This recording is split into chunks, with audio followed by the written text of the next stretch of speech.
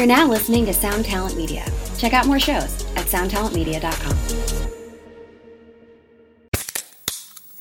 Hey, what's up, everyone? I'm Matt Migaki, the vocalist of Cryptopsy and the host of the Vox and Hops Metal Podcast, where I sit down with fellow metal musicians. We talk all about their lives and music while sharing killer craft beers. If you've ever wanted to sneak backstage and share a beer with one of your favorite musicians, well, Vox and Hops is the podcast for you. This week on the podcast, I had an amazing conversation with Morgan Lander and S.J. Jones about Kitty Pig. There is this episode and over 450 other ones to help you enjoy life, metal, and craft beer. So what are you waiting for? It's time to become a Vox and Hops head. Cheers! Hello and welcome to Matt Meets the Music Industry. I am here with my dear friend, Chris Maric of Maric Media PR. How are you today, Chris? I'm very well, my dear friend, Matt Bacon. Evening over here, morning for you. But oh, yes, of course. I just love that we can share this time together today, this evening. So, okay. I was just explaining to Matt off the call before we started. It's been windy at my place for like a week and I'm gone a bit loopy. So can you just to start off, Maric Media is one of the premier Australian rock and metal PRs. Is that an accurate summation? And now you've started doing consulting. Yeah, well, I mean, the very, very long story short, I worked at every major label. I worked at a company where we had pretty much all of the metal labels under one distribution banner for Australia. And then that ended. And then I basically consulted for like half of those labels under Maric Media. And that's been going for 8 years. So I do a lot of metal labels PR into Australia, such as Metal Blade, Napalm, New Music, Peaceville, the list goes on. And also independent bands from Australia and now around the world to the global press. So like, where I'm taking international bands to the Australian media, I'm sharing the love back by taking independent Aussie bands to the global media. And that's always been, one of my things because there was kind of no one doing that. Not on a sort of heavy level. There's the odd one or two bands that manages to get over there and make a name for themselves. The others didn't really have the ability, the opportunity. So yeah, and since pretty much the start of the whole COVID situation, consulting has been a big part of what I've been doing. But that was a pure coincidence that the timing of that happened as it did, because I was kind of looking towards doing them anyway. My wife, you and I had been talking about it for like a year. It was a long time coming. I think that was the catalyst to just start it, because my wife would come in and I'd be on the phone with an artist or somebody. Who are you talking to? I was like, a band. And she goes, client? And I'm like, no, just helping someone out. And she goes, so 2 hours of your time giving this band advice. I'm not begrudging that, but now you're going to be late 2 hours for the rest of the day, which is going to push back dinner and all of this kind of stuff. Why don't you do what you do as a service? And that kind of was the inspiration for it. And yeah, by the time I got all the pieces together, COVID happened. I lost a lot of touring because I was also doing tons of tour PR. Like I did. Yeah. Australia had a very famous festival called Soundwave. I did like 9 of those, a couple of Australian downloads and everything in between, and independent tours and all this other stuff. So there was kind of like all of that stopped when COVID hit. So the consults very neatly just filled the gap, and they've been going ever since. And I'm really, really happy with them. Absolutely. Which, how, obviously Australia is kind of a unique market, and I really enjoy it as a market. But what do you feel people don't understand about the Australian market when they're coming and trying to promote their music there? That it's not one market, it's 5 capital cities and a lot of nothing in between. That's one of the first things that band, both from the US or Europe, fail to understand, that if you do an East Coast tour, it's only 3 shows: Brisbane, Sydney, Melbourne, and there's 1,000 kilometers between each one of those. You have to fly. There's no getting on a tour bus and schlepping it to the next city, because there is nothing in between. There is little towns, but there's nothing that you can actually substantially play at. So that, and each one of those cities, like on the East Coast, Brisbane, north, Sydney in the middle, Melbourne in the south, And then you've got Adelaide over in the middle, and then Perth, which is closer to friggin' South Africa than it is to Sydney. Not really. Is it really? I don't know. It's actually closer to Bali, I think, or Singapore, or something in Asia, Southeast Asia. It's actually closer to that than it is to Sydney. And so, it's the same distance from LA to New York, but there's nothing in the middle. So, a lot of Perth people very unhappy when tours are announced by overseas artists, and they're not on the list. Most of the time, Adelaide's not either. But it's a financial thing and a logistics thing and all of this kind of stuff. But also, each one of those markets is very different. Melbourne is the home of hard rock. Sydney's kind of got this, core thing about it, and Brisbane as well. But Brisbane's a bit more punk and hardcore as well. That's been very, very general, obviously, because a metal band can tour all 5 capital cities and have a great time at each of them.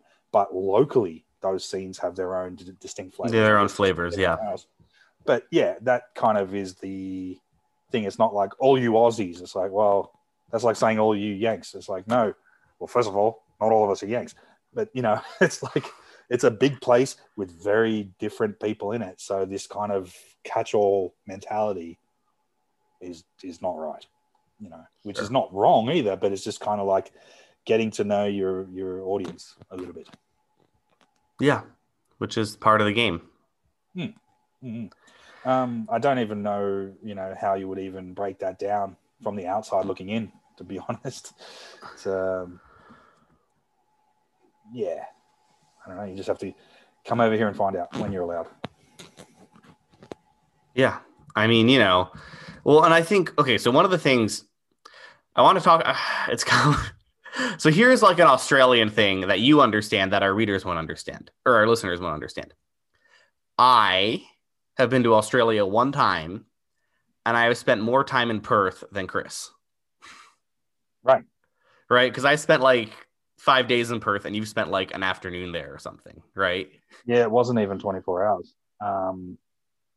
Yeah, because why do I need to go there? Yeah, exactly. And like I said, it's not like people crisscrossing the nation. Your LA to New York, in American terms, and as far as people movement, is our Sydney to Melbourne. Yeah. Sydney to Melbourne, it was actually the busiest air route in the entire world. That doesn't surprise me. It's like 800 and something, nearly 900 kilometers on the road driving, which you can do in a day, half a day. But yeah, an hour flight each way. So so many people would commute. Even especially when I worked at the labels, people would go down there and be back for dinner. That kind of thing. So yeah. Perth, on the other hand, 5 hours that way, 3.5 coming back if you get the tailwind. But literally, a very, very small remote city with I think not even 2 million people in it. Unless you actually have business in there, or you want to go and see the sunset in the Indian Ocean for a change, no which is pretty cool. I'll just say, yeah. It's very, very far away. Yeah, no, this is kind of the thing. So, okay, so then to circle back on this. Okay, so when it comes to, so you get, because you do quite a few big mainstream metal bands, yes, right, via these labels, and I get the impression you get a lot of like independent clients who are pretty big too. Yeah, it's literally everything, and the last kind of 2 or 3 years, it's I did get pigeonholed into the metal thing for a while, which was fine because I'm a big metal fan. But it's kind of like the last couple of years, the majors have been giving me other work that's not just heavy stuff. Yeah. So a typical day was really weird, where it might be an independent black metal band in the morning and Bonnie Tyler in the afternoon. On the same day, kind of thing. It's just it all happens. So, yeah. How does that, I didn't realize you did Bonnie Tyler. Like, how does that differ doing a contemporary, or not, well, no, doing a classic pop star campaign versus a metal campaign? How does the logic shift? How do you tackle things differently? That's the funny thing, because I started at major labels. I actually started in TV when I first finished university. I remember you telling me that. Yeah, I spent time, like at the majors, it was like metal was the odd one out, and I had the long hair before I cut it off and grew it back, and they'd almost flippantly give it to me. Oh, you like this band, you can have it. And here's a $40,000 marketing budget, which was off the cuff in 2000. Now, yeah, of course. you say like, that, and I'm like, yeah, I did Cradle of Filth for Sony in Australia for that. I can't remember the name of the album. I think it came out in 2002. Yeah, $40,000 marketing budget that was an afterthought. Yeah, for like the tiny market that yeah. You can just have this chump change over here, and the market wasn't as developed then as it is now, from what I understand. Well, to be honest, I had a hard time allocating it. Because there wasn't. Because this is the thing; these people are used to doing Jennifer Lopez or Anastasia at the time, or friggin' Mandy Moore or some massive pop star like that, Bruce Springsteen, Michael Jackson, whatever. So that was literally 3 TV spots worth of money, kind of thing. So. Okay, fast forward to now.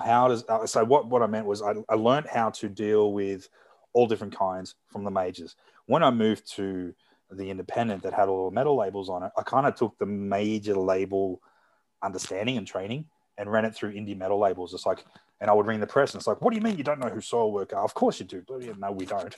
And it's like, okay. So I'd kind of treat the band, and this was around 2005, 2006, I would treat the priorities from a label like Metal Blade or Nuclear Blast the same as I would if it was 50 Cent or Bruce Springsteen from a majors. It's right. Like, okay, I have a job to do.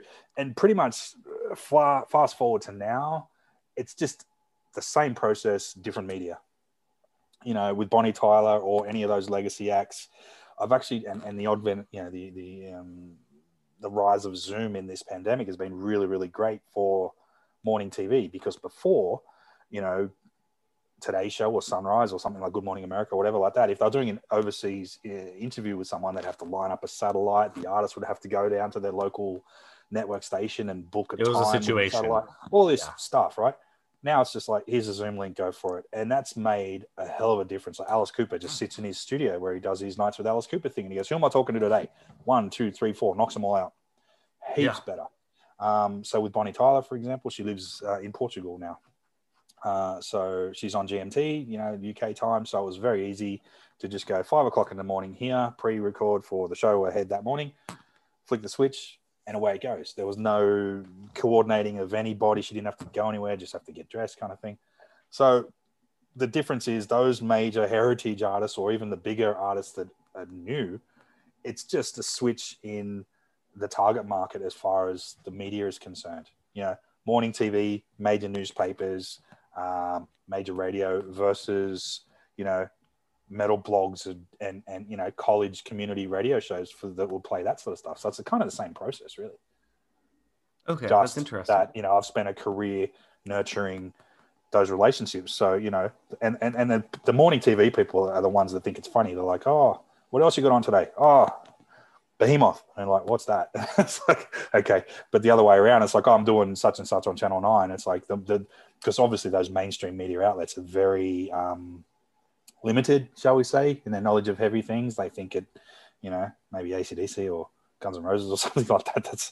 And they're very old school. So, I don't care. As long as they're keen and they're very interested to talk to people. Like I just did Gary Newman's album and they all loved it, They're all very happy to see him, and he was very happy to have that much press as well. Yeah. And so now talk about the consulting wing of things. So because you mentioned earlier, you started it up and it's going good. Yeah. I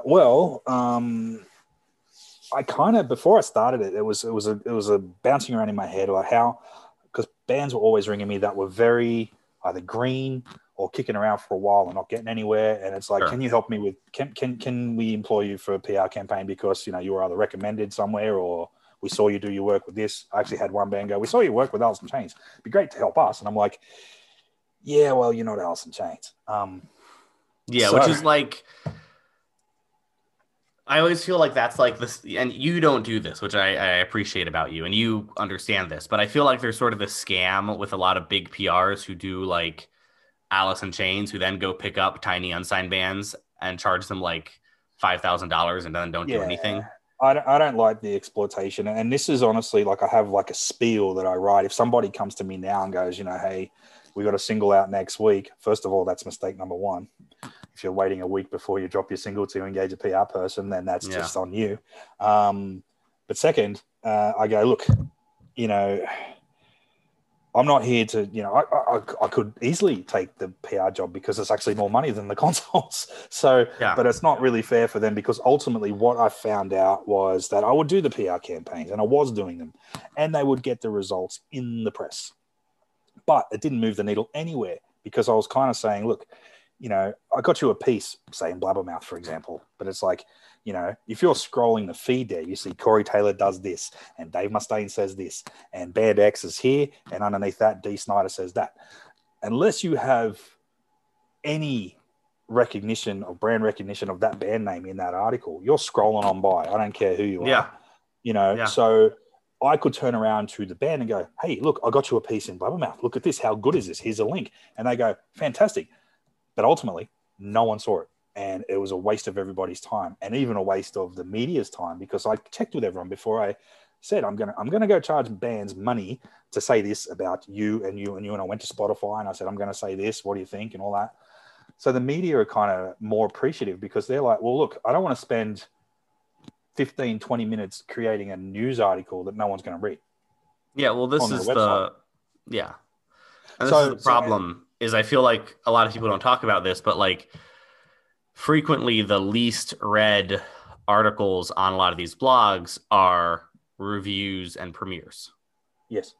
Premieres, I really, unless a band was really on my case to do one, I'd try not to because first of all, it alienates all the other media that didn't get the premiere, so they're unlikely to cover it. Second, you see the results. No one gives a shit. And it's like, oh, we got our video. And it's like, unless you are a band, unless you are Tool, unless you are Slipknot, unless you were Maiden last week or the week before, look at that. It was like 6 million views off the bat. Unless you're that, who cares about your premiere? Go and stick it up on your YouTube channel and market for a premiere on your own thing fortnight down the line, 2 weeks for you Americans, and promote the hell out of that and go, everybody go to our channel. And you've got 2 weeks to get as many people to that and try and trigger your own algorithm versus somebody else's. So the kind of whole like reason for it was, it wasn't working for them as much as I'd like, or the radio play wasn't transitioning into Spotify plays or any of this sort of stuff. So I'm like, what's going on? Right. The vast majority of bands that would come to me all had the same thing. A couple of thousand people on their Facebook or something like that, or none, but then absolutely shit numbers on their Spotify and their YouTube channels, which are the two channels that really need the most numbers and the most interaction and the most engagement to actually get somewhere. Somebody told me that runs this service said that, like 85% of all new music is discovered through algorithmic searches, which means basically you're told what to listen to by the machine based on what you've listened to previously. So I was pulling all that together. It's like, right, no one looks at the press, no one looks at this, no one looks at that, unless you have some kind of brand awareness. All right, well, let's strip it back. How do we start with that? And if a band has, 2,000, because let's face it, if you've got 4 or 5 people in the band, it's pretty easy to get up to 2,000 likes on your band page on your Facebook pretty easily just by requesting all your friends go and do it, right? Doesn't mean anything, though, because then you look at it and you'll say, okay, you've got 2,000 people on your Facebook, you've got 57 people on your Spotify. That's nothing. Might as well be nothing. So if you have 2,000 people on your Facebook, you've got a potential ready-made audience there. Let's work on building your brand and an emotional attachment to that brand to get the remaining 1,943 people that aren't on your Spotify over to it. Or there, yeah. Rather than trying to build an audience from people that that don't know you yet, you've already got them. If you could get your Spotify numbers to match your Facebook numbers, then a hell of a lot of things are going to start happening for you. And that's the goal. It's kind of like, okay, so how do we do that? That's the other question. So, well, it's content, it's strategy, it's branding, but a lot of the things. So I created this like 40-page PDF, which was a bit like an Anthony Robbins kind of course. It's like each section kind of then reflects back. It's like, okay, what is it? Our brand, like Iron Maiden, McDonald's, Disney, Coca-Cola, they are all brands that are bigger than they are. Everyone knows what Coca-Cola is. Not everyone's had Coca-Cola, but the brand supersedes them as far as volume goes. And it also has an emotional trigger response. When I say Iron Maiden to you or Slipknot or Coke or McDonald's, good, bad, or indifferent, you have an emotional response. If I say Band X, who's that? Right. But if you could actually start working before you even go to press, just a little bit on fans and getting your fans excited about your product, because let's face it, that's what it is. Getting that initial groundswell so that then that has a kind of catches fire. That's more important, and that's more genuine and more leads into potential growth than being nowhere and having a PR campaign trying to do all the heavy lifting for you, because no one has that attention span anymore.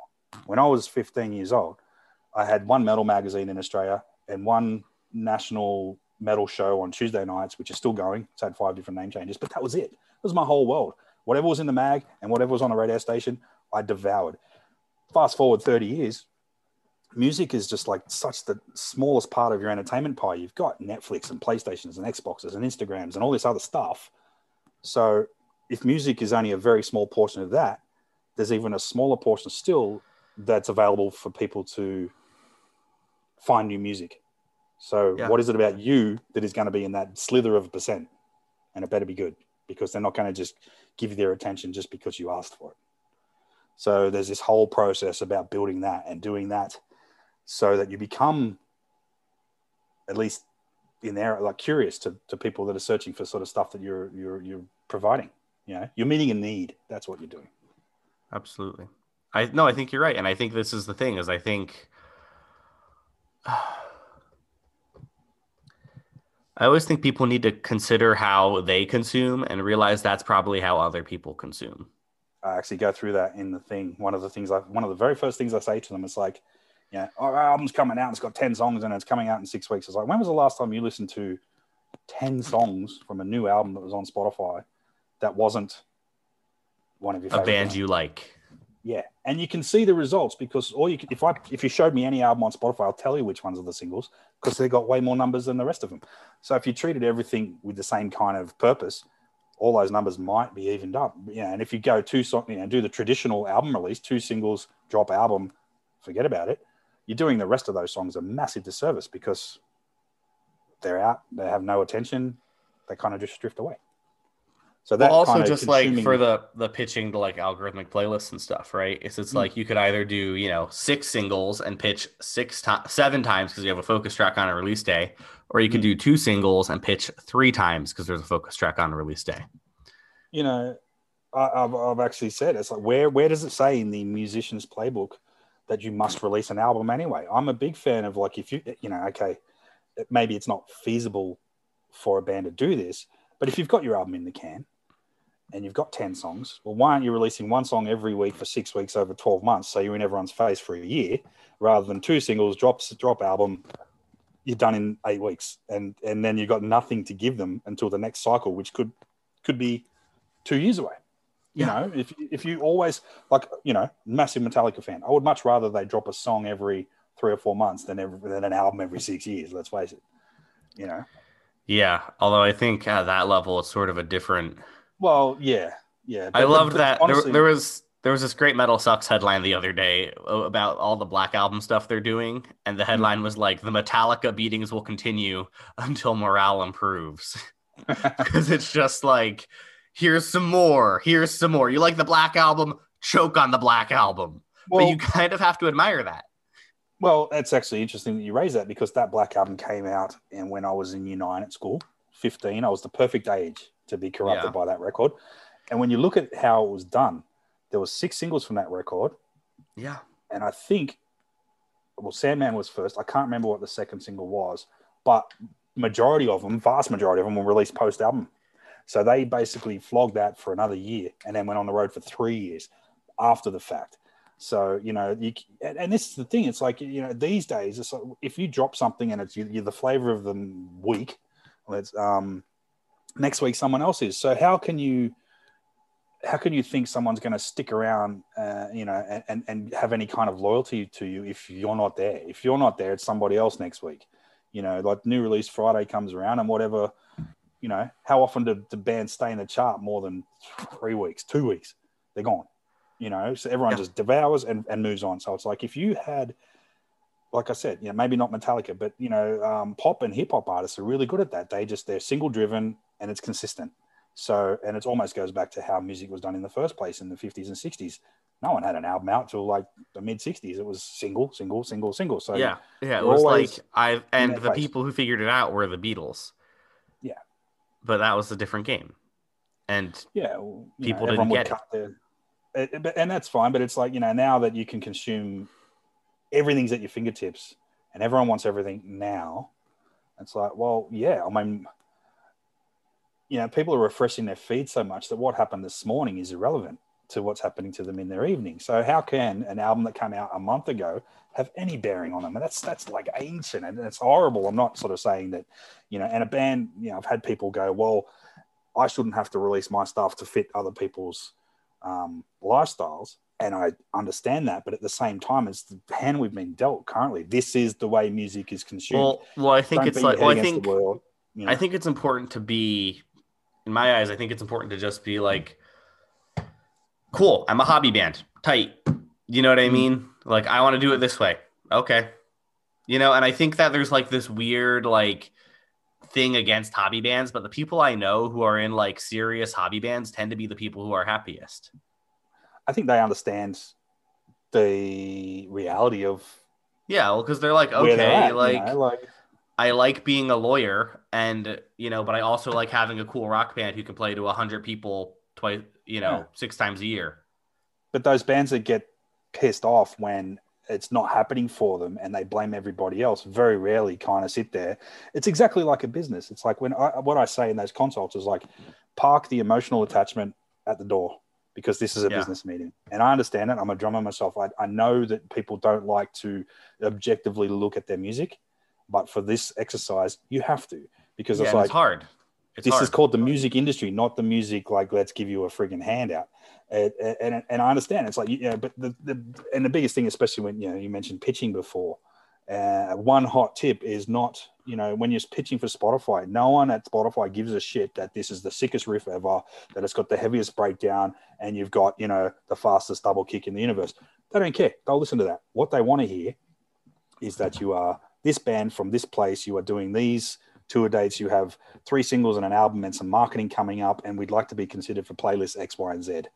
Yeah. Business plan, that's a fucking great pitch, way better than being emotional. It's like if a Spotify editor was looking at those 2 different pitches, they go, well, band A, who's literally outlined everything that they've got going on in their world, knows what they're doing.